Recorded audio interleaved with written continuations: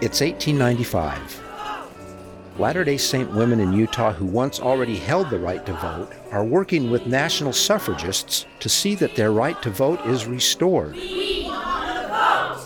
We want to vote! But not all saints share the same opinion on this issue. B.H. Roberts runs for and is elected to the United States Congress while insulting many women in the church. These stories of political interest and more are next in Chapter 3, The Path of Right.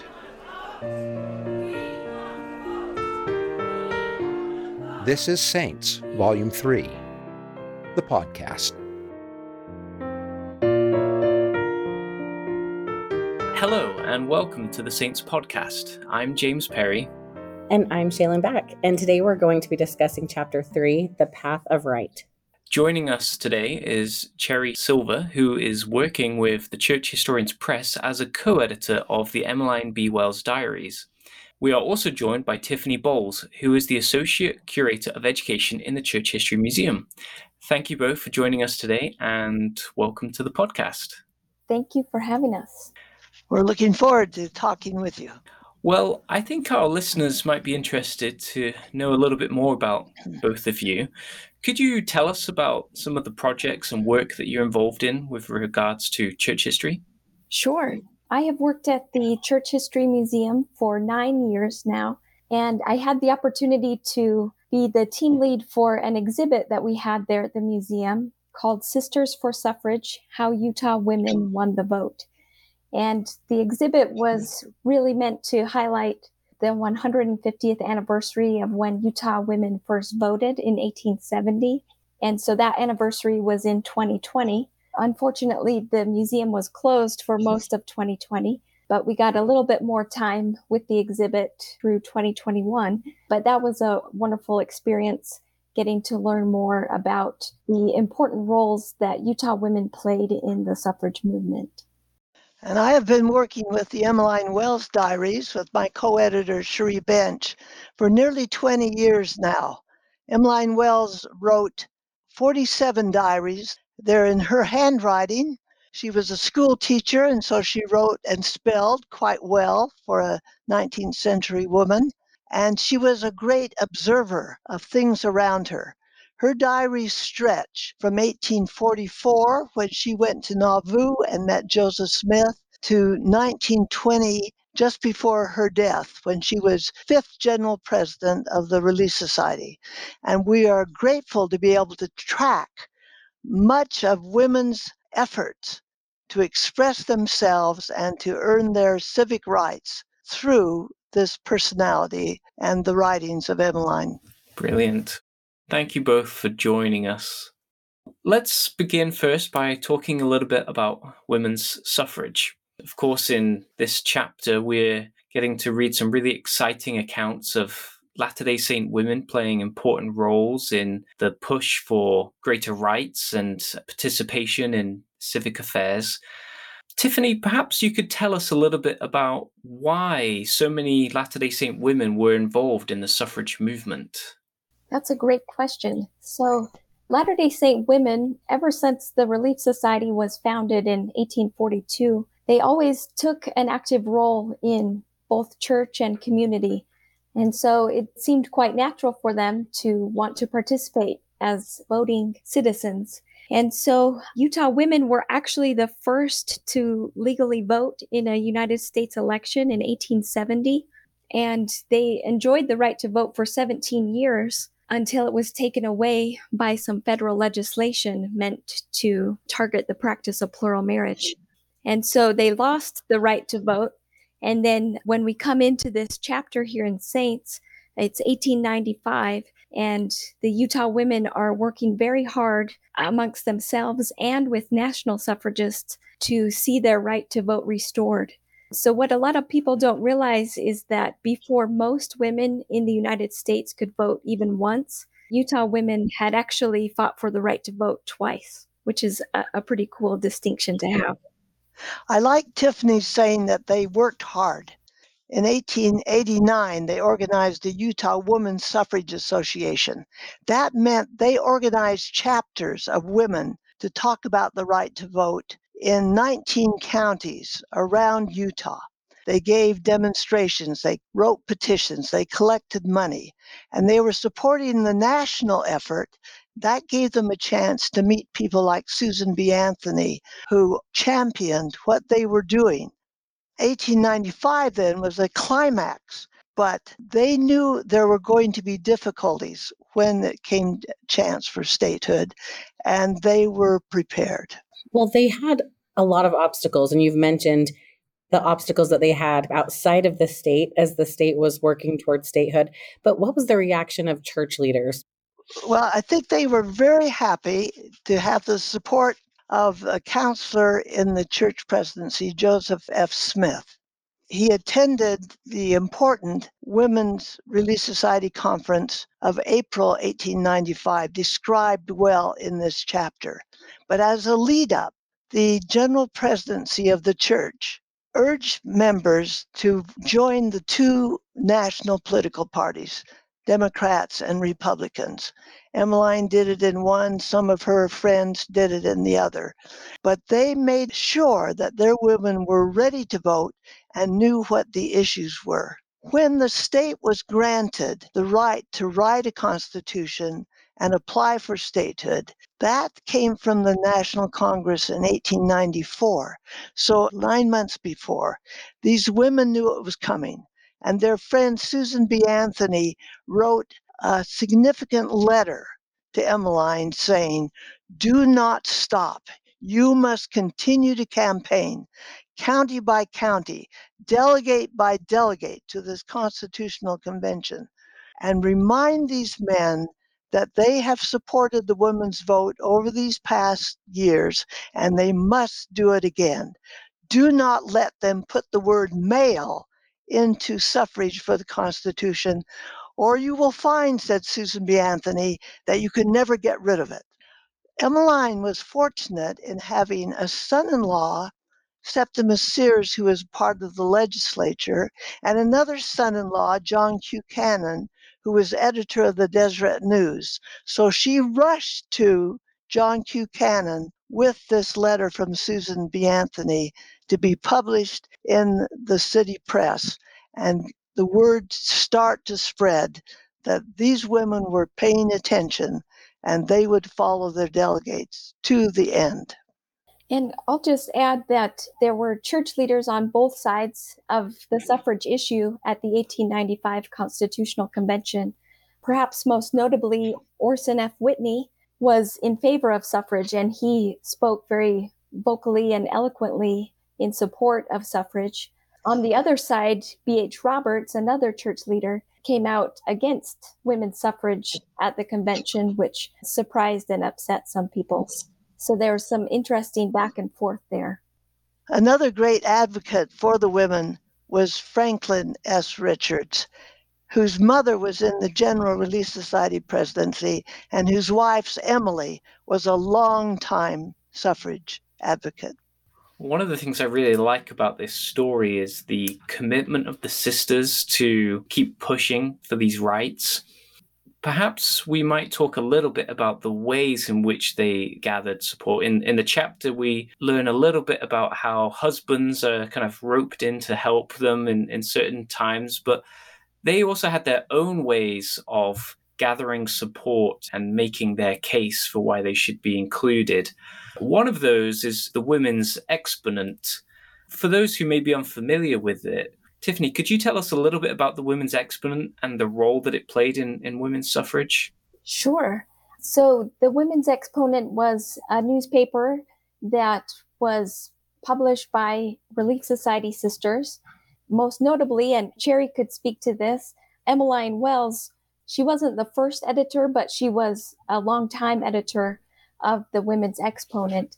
And it was really a valuable tool that the sisters used to share ideas, and they would publish different things that they had said. And this is really how they communicated their ideas to each other. And Emmeline Wells was such an important, integral part of that.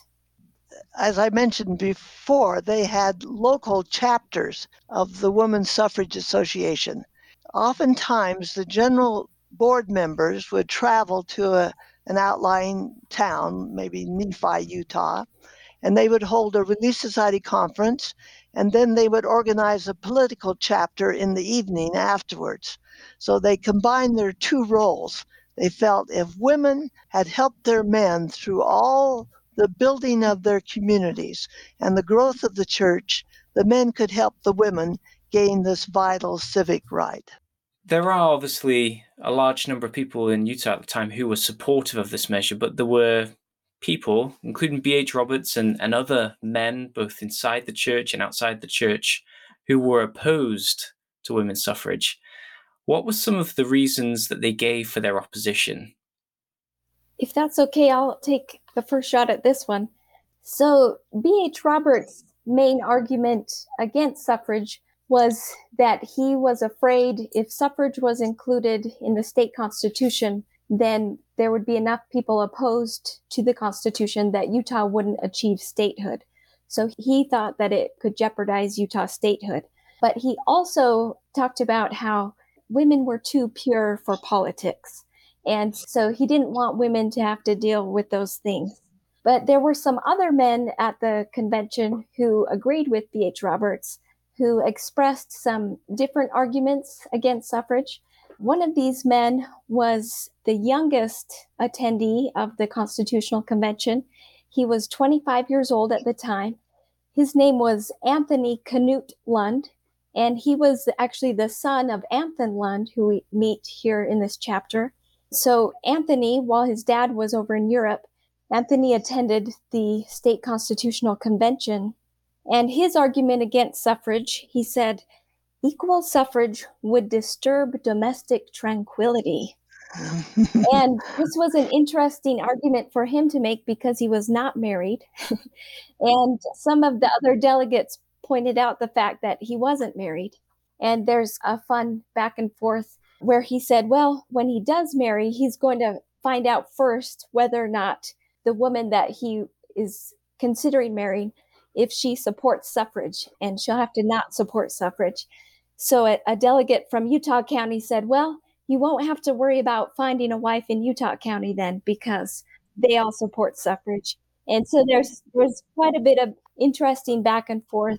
But I think really at the heart of the argument against suffrage, you could say that it could put statehood in jeopardy, but a lot of the men believed that women's place was in the home, focused on her family, and they didn't really think that women could focus on their family and be involved in politics. I concur that those were the arguments.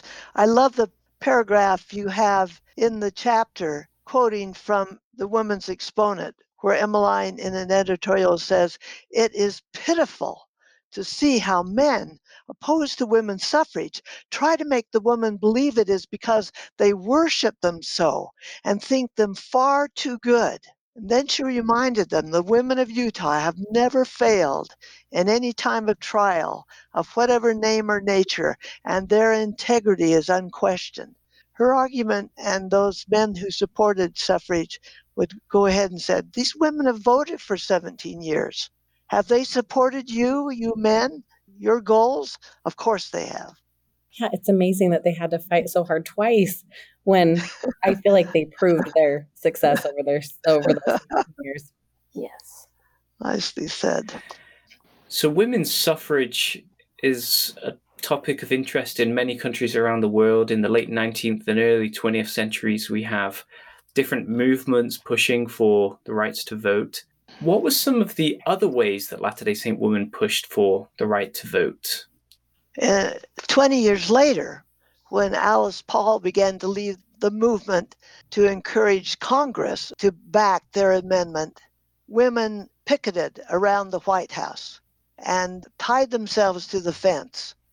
And there were some Utah women who went back to join that physical protest. But this was after some of our present-day characters in this chapter were in retirement, so they were not part of that movement. I always look at the suffrage movement kind of in two waves. You've got the Susan B. Anthony, Elizabeth Cady Stanton wave, and then the Alice Paul wave. And just like that, there were two different generations of suffrage women in Utah. And just from what I've read in newspapers and things, I got the feeling that most Utah women didn't really support the more extreme means of trying to pass the suffrage amendment. They were more in support of using words, newspapers, speeches, things like that to get their message across. That's at least the feeling that I've gotten. I think so too. And when it did pass, they were exuberant. They wrote immediately to their national mentors and said, this is passed in the Constitutional Convention. And then in November, when it went before the public and it passed, they were ecstatic and telegraphed back to Susan B. Anthony and Elizabeth Cady Stanton, now you can rejoice with us. And they did. The bittersweet part of it is that the national women planned a big celebration for Utah in late January 1896. And Emily Richards went. Her husband, of course, supported the passage. But Emmeline Wells did not have money to travel. And so while she kept hoping that someone would sponsor her trip, she remained in Utah while a few others went back to celebrate with their national friends. Well, Cherry, you did an episode for the Latter-day Saint Women podcast about Emmeline Wells's life. And I just think our listeners might be interested in referring back to that episode to just learn more about her background, other things that she accomplished. So we'll link to that in the show notes, but I just wanted to share that with our listeners. There's always something dramatic to say about Emmeline Wells. Thank you for absolutely opening that up. Of course, now that the Utah women are able to vote again, that's a pretty significant development, but seems to have this effect on the church leadership. And we still find that some of these brethren are divided on political issues. So although the question of women's suffrage is answered for now, at least, we see the likes of B.H. Roberts, who are in church office, but also seeking political office. And we have this tension between Democrats and Republicans. And so we become introduced to the political manifesto. And Cherry, I wonder if you could just provide a bit of an overview for our readers who may be struggling to get their heads around what this is and what it meant for the church. For many years, George Buchanan had been the official Utah delegate to Congress when they were still a territory. Now that they were a state, they could elect congressmen and send senators back. So those were important offices. And it seemed logical that some members of the church and holding office would want to be those important delegates again. In fact, George Buchanan may have thought of it for himself, but his son, Frank, who was not a church official, went back as one of our first senators. Now, B.H. Roberts was a member of the presidency of the 70, and he, along with Moses Thatcher, who was a member of the Quorum of the 12, were strongly interested in politics and wanted to run. B.H. Roberts did run and was elected as a congressman from Utah. However, at that time, he was not only a church official, but he was a practicing polygamist. And his adversaries, particularly groups of religious people who felt this was untimely and insulting, started a literary campaign against his being seated in Congress. Our friend Emmeline Wells was still a voice for the women in the state. And even when B.H. Roberts began to run, she was astounded. She said, "Do you imagine how our women feel about this?" Quoting from her diary, "He was nominated yesterday, and the women of the state generally feel it is an insult that women are not being treated with much consideration. Men want to hold on to these offices, but the men like Roberts are not really representing the women of the state." Then he ran and he was elected, and that was devastating to Emmeline Wells. How can he do this when he was so anti-suffrage? How can he be our state representative? And I would like to just add a little note to that. Actually, after B.H. Roberts was elected, some women from Utah attended the National Council of Women meeting in Washington, D.C. in 1899. And they were put in a really awkward position because the leadership at that council meeting told them that they either needed to denounce B.H. Roberts and the practice of polygamy or forfeit their membership in the council. So the women were put in a really awkward spot. Surely many of them thought it might be kind of nice to exact their revenge on BH by denouncing him, but they didn't want to denounce plural marriage publicly. And so they were actually rescued from that situation by Susan B. Anthony, who said many members of Congress violate the laws of monogamous marriages. So why should we go out to Utah and seek out a man to punish?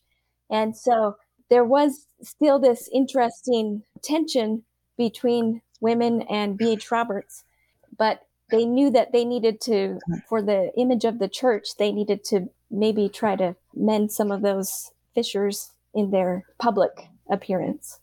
You described that very well. And we have some insight that the national leaders put Emmeline Wells and a representative from the Young Ladies Mutual Improvement Association, Ann M. Cannon, onto the resolution committee. And this gave them a chance to do their backroom negotiating, at which these women were expert. And what they came up with was a different resolution.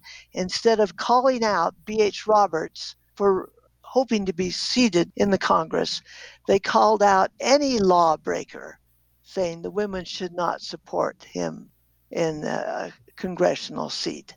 And that passed.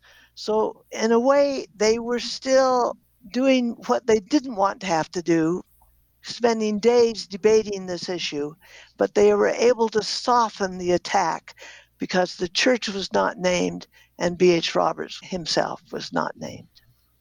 Some pretty amazing women here who are very alert and aware to the debates that are taking place and also the sensitivities around them.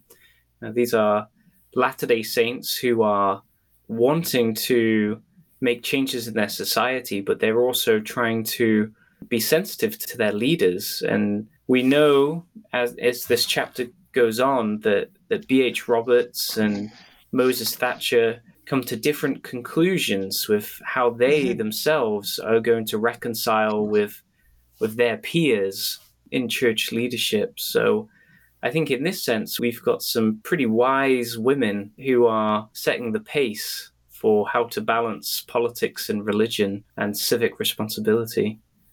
And I do love that when I read in the chapter that the women were so active in Relief Society and they got to have such prominent voices in their communities and in these Relief Society gatherings that they just wanted that to continue.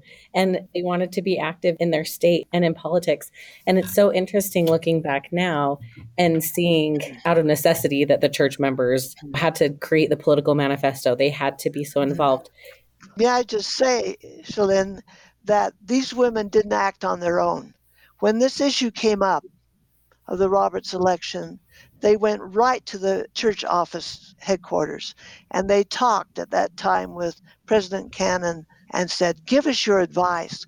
What do you want us to do? And when they had that comradeship, that agreement, then the women went ahead. It's amazing that they had that support.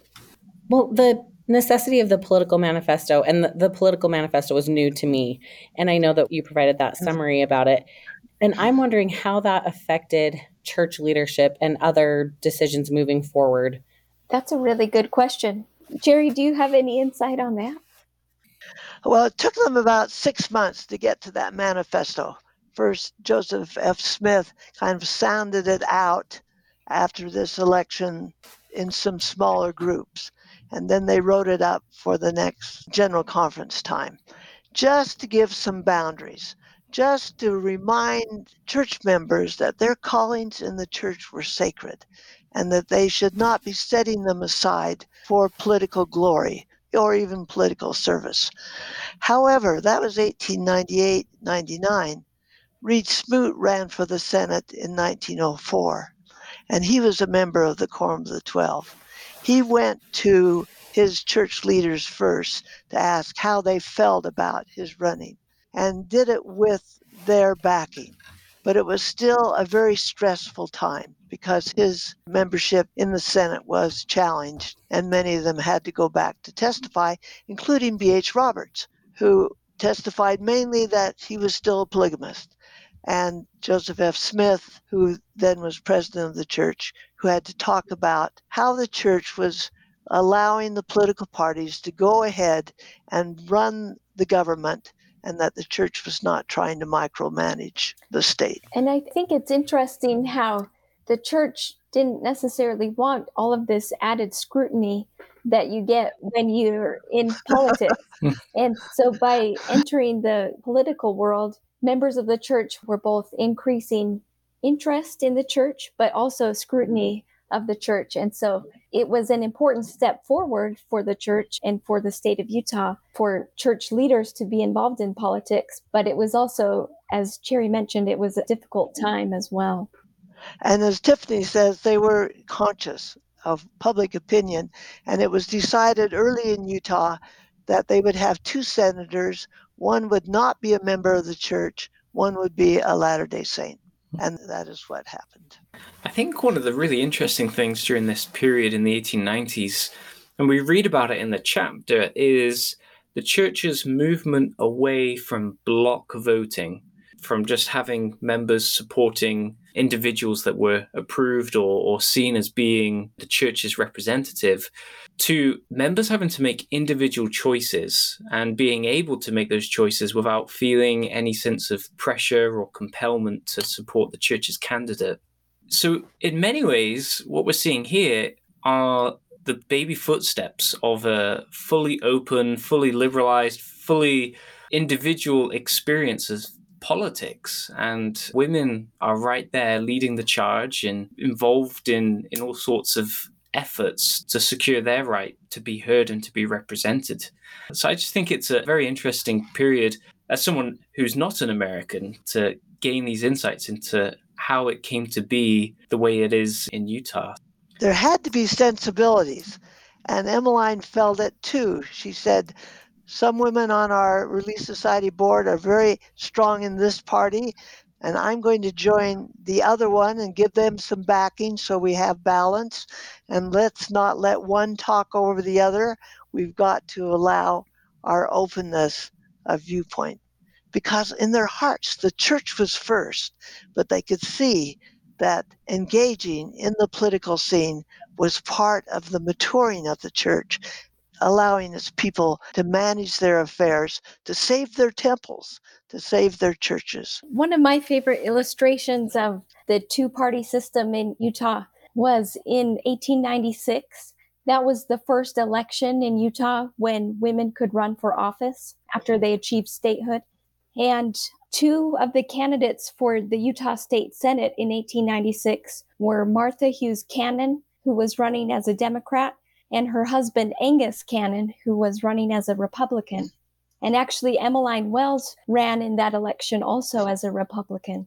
Martha Cannon received enough votes to be elected to the Senate, but her husband Angus and Emmeline Wells did not. But I just always enjoyed that story that within her own household, Martha was a Democrat and her husband Angus was a Republican. And with Martha's election in 1896, she actually became the first female state senator in the United States, which is a nice distinction to have. And improving the validity of women having the franchise, she began to campaign for some really important issues, like starting a public health department for the state and looking after children and women in the work scene, that they would not be working these long, long hours, but be given some protections. So she was an excellent legislator. In contrast, she was a senator in the legislature.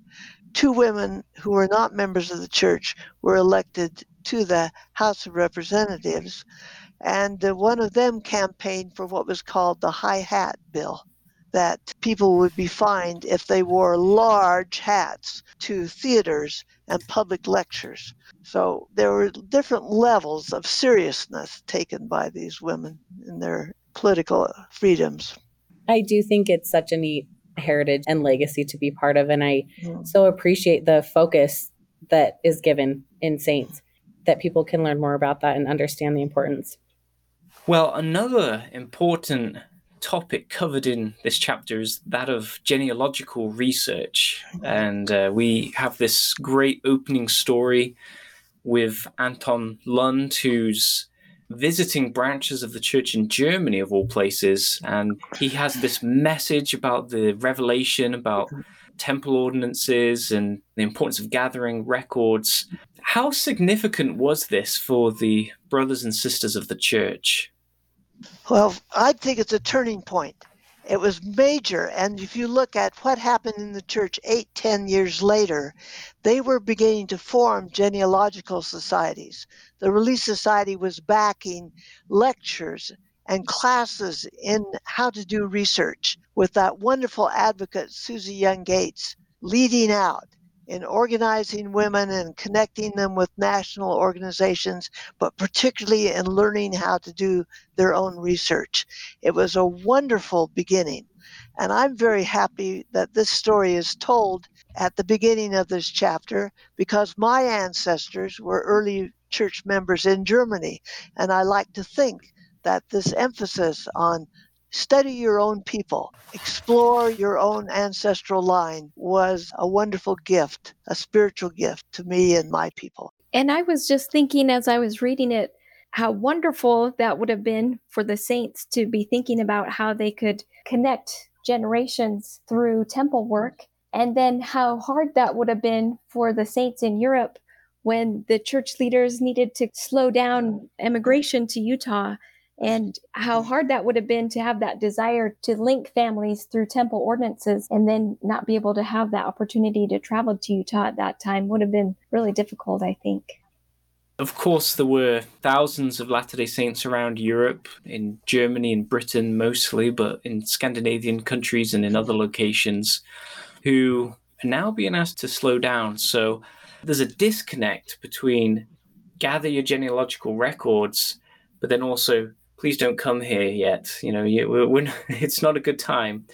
So those are very difficult decisions for Latter-day Saints to deal with. On the one hand, they're being asked to stay there, build up the country, but also to link their families and to perform ordinances for them wasn't in place. And so I can only imagine the challenge that was for these saints.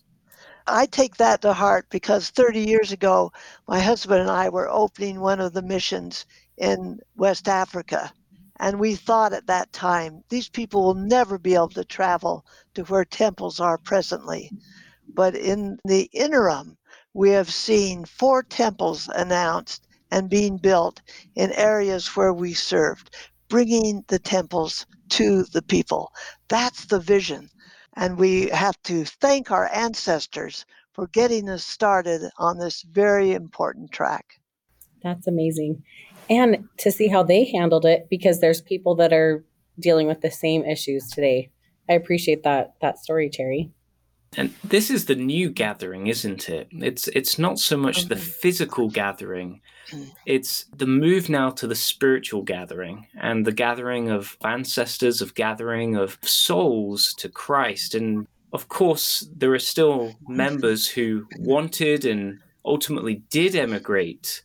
But this is one of the first turning points for the church globally, where it's build up the church in your areas. And we'll continue over the course of this volume to see how this theme emerges of building up Zion where you are.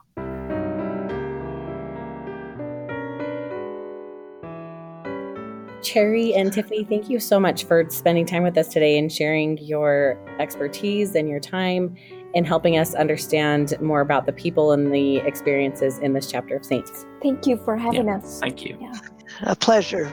And thank you for listening to this week's episode. We hope you enjoyed it. We hope you took away some new insights into this volume. And we would love to hear your thoughts, opinions, questions, and insights from this chapter of Saints. And you can email saintspodcast@churchofjesuschrist.org. It would be great to hear from you. Until next time, I'm James Perry. And I'm Shaylin Back. Thanks so much for listening.